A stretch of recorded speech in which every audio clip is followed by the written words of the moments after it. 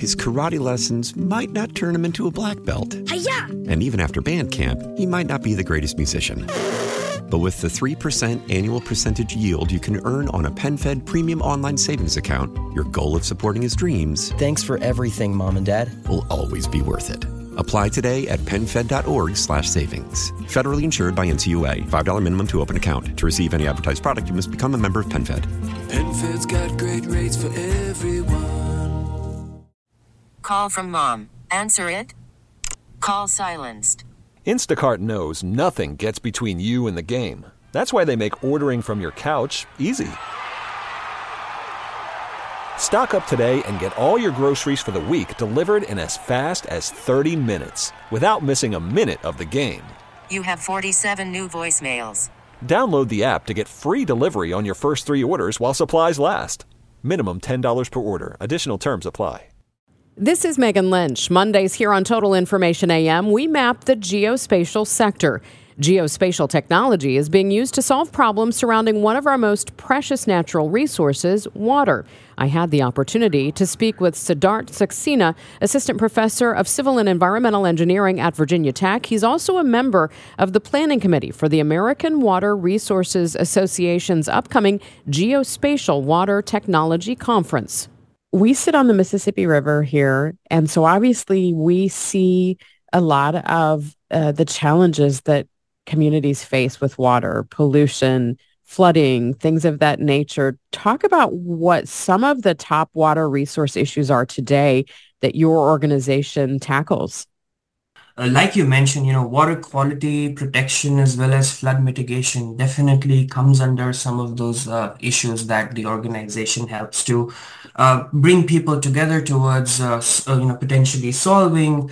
There's, climate change is one of the big issues that affects the water systems across the globe. And so that is certainly one of the big issues that the organization helps to address.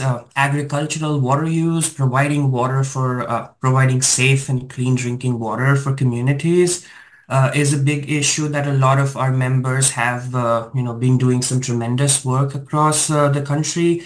And then more recently, even groundwater depletion, like managed aquifer recharge is one of those areas of tremendous potential, but also, an area that is the need of the hour, right? Because we're depleting our groundwater resources faster than we can imagine. And so all our, researchers, scientists, industry folks, part of the organization, they're all involved in doing, trying to solve some of these issues. And more recently, we've even started to look at systems-based approach towards water resources management, where we're trying to look at how each of these issues can potentially impact each other, and then kind of work towards more ecosystem health and public health benefits that could happen, that could be potentially transferred across to the community. Well, obviously, we've always had mapping of a lot of these issues, and in more recent decades, probably modeling. But when you look at some of the new geospatial technologies that you can harness, explain how those are being used and applied in some of these issues. Yeah, it's another great question. So, like you mentioned, remote sensing and kind of the groundwater resource map or the GIS resource mapping was, kind of the initial flux towards how GIS and geospatial technologies came into the water resources engineering. And, obviously modeling and monitoring are the key pillars of how we get access to our data. But recently, in terms of modeling, where we've moved forward with is more building early warning systems. And so, as a part of the AWRA, we're trying to push for more of these new advanced technology applications like data science. And so bringing in AI machine learning also into the field in geospatial technology. So not just being able to say what's the risk of flooding at a location, but being actually able to say 18 hours in advance, okay, this is the road that's going to get flooded. These are the houses that are potentially at risk. So you can, plan for better evacuation and things like that. And the other area of resource, so this would be more on short-term mitigation and kind of response for these events. that we're facing, but then also looking at like climate change impacts and building tools that can tell us, okay, in 2050 or in 2100, what's the risk and associated uncertainty with that risk that we can quantify. So if you're thinking about buying a house in an area, what's going to be the risk propagation? So that's just, more specific to flood modeling and hydrologic modeling. And I'm talking more about it because that's kind of my field of expertise too.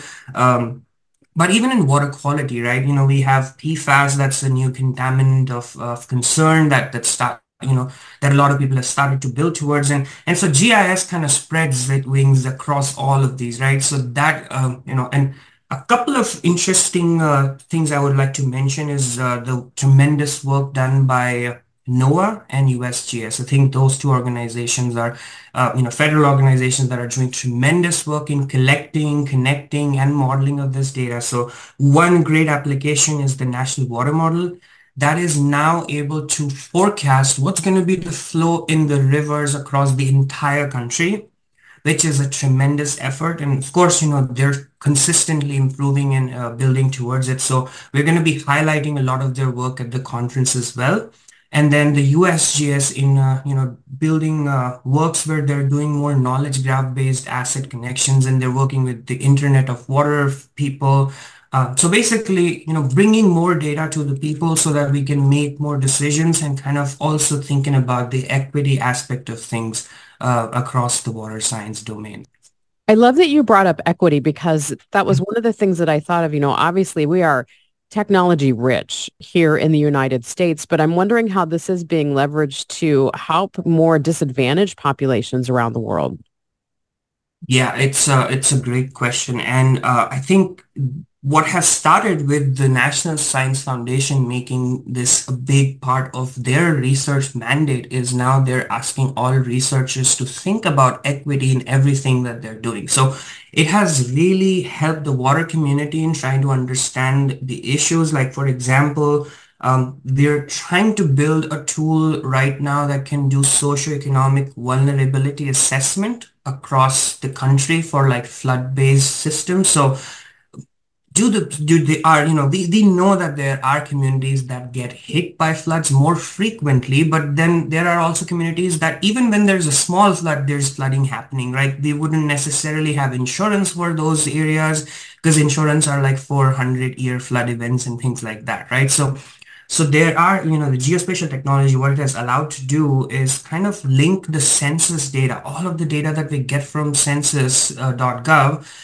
and link it to these hydrologic models that we hadn't done in the past, and try to understand, okay, what's really going on with this equity aspect of things. And that's kind of helping us understand and bring these issues more to light.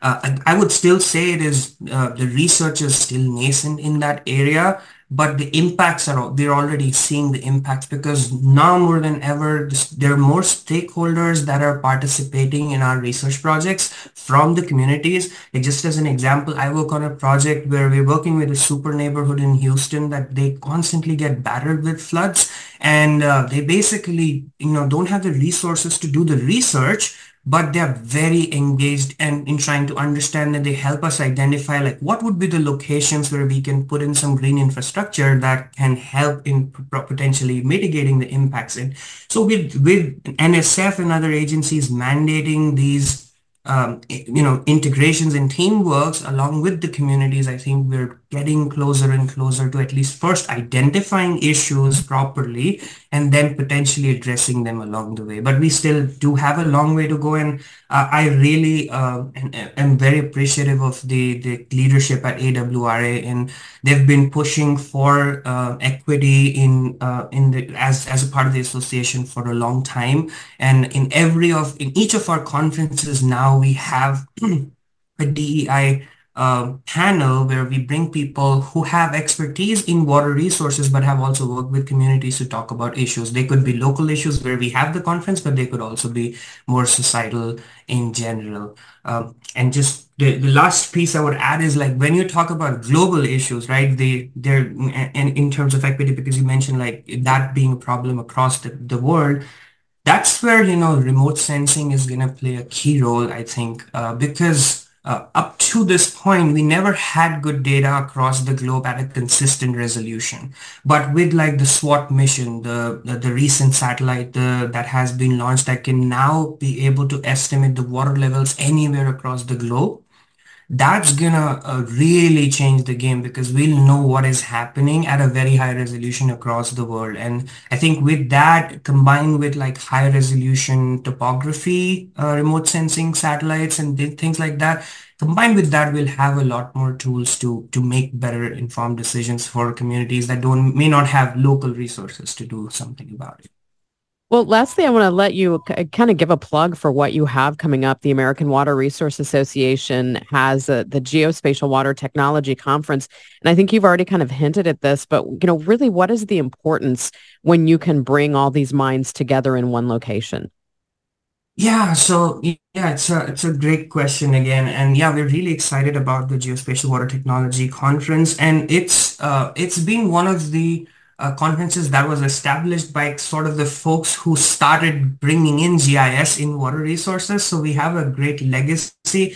But the idea is that as a part of this conference, we're trying to build this the program such that people who are now starting to do more data science applications and all of these, early warning system frameworks and those national scale applications of geospatial technology in water resources, we're bringing all of those people together to talk about the problems, but also the solutions. So this is more a solutions-based conference where we're looking at, okay, how can we potentially solve these problems? And so there's options of a lot of panel discussions, and really the great thing about the AWRA, GIS, and water resources is that anybody who's interested in GIS, water resources, and has been doing research is potentially already part of that association. So we get to see, we have a, kind of a community of folks, and it's a very welcoming community also as part of the conference. So I really like going to that conference, mainly because you get to have these detailed interactions and actually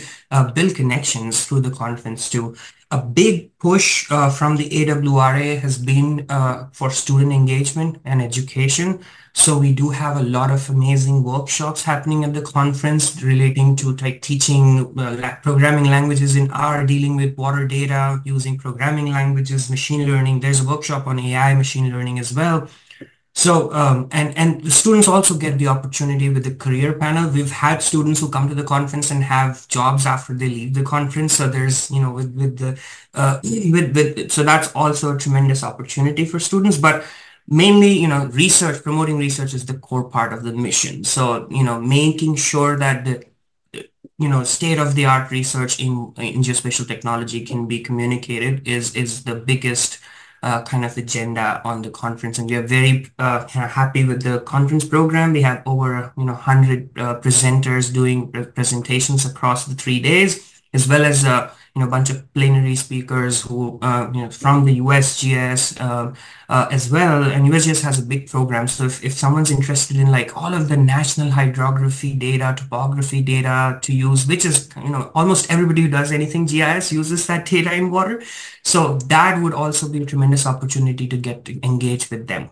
And so this is just, my short pitch, I guess, for the Geospatial Technology Conference, but we also have 2 other conferences happening this year. One is in Tuscaloosa, Alabama in April, and that is our spring conference that is based on more future risk technologies and building towards resiliency, water resiliency.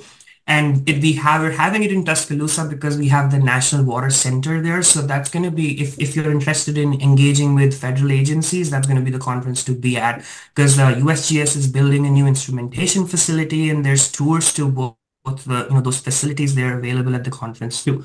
And finally, the last one we have is in end of September, we have the national and the annual conference, the 60th anniversary conference in St. Louis. So and that's going to be a tremendous one because we're collaborating with the University's Council on Water Resources and NIWAR. So both of them are like, legacy water resources institutions. They have great legacy. And so we're expecting over 600 participants at the conference. And that's going to have all of these themes that I talked about, geospatial technology, resilience, risk, and water applications. So yeah, the next few months are really, tremendous opportunities for anybody who's interested in water research through the AWRA.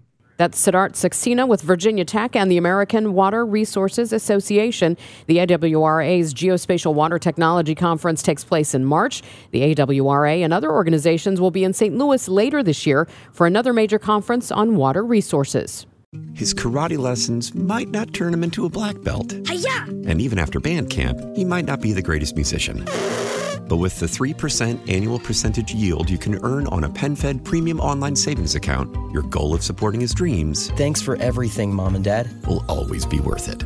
Apply today at PenFed.org/savings. Federally insured by NCUA. $5 minimum to open account. To receive any advertised product, you must become a member of PenFed. PenFed's got great rates for everyone. Why? Why? If you have T-Mobile 5G home internet, you might be hearing this Why? a lot. Why? Every time your internet slows down during the busiest hours. Why? Why? Because your network gives priority to cell phone users. Why? Good question. Why not switch to Cox Internet with 2 times faster download speeds than T-Mobile 5G home internet during peak hours? Okay. Stop the whys and visit cox.com/5G home for details. T-Mobile prioritizes certain T-Mobile phone users over home internet users during times of congestion. Celebrate and save at Ashley's Anniversary Sale. With Hot Buys, your choice of colors starting at just $3.99. Ashley Sleep mattresses starting at $2.50. Plus, receive a free adjustable base with select mattress purchases. And shop top mattress brands like Stearns & Foster, Tempur-Pedic, Purple, and Beautyrest Black with 60-month special financing. Only at Ashley. Subject to credit approval. No minimum purchase required. Minimum monthly payment, down payment, tax, and delivery may be required. See store for details.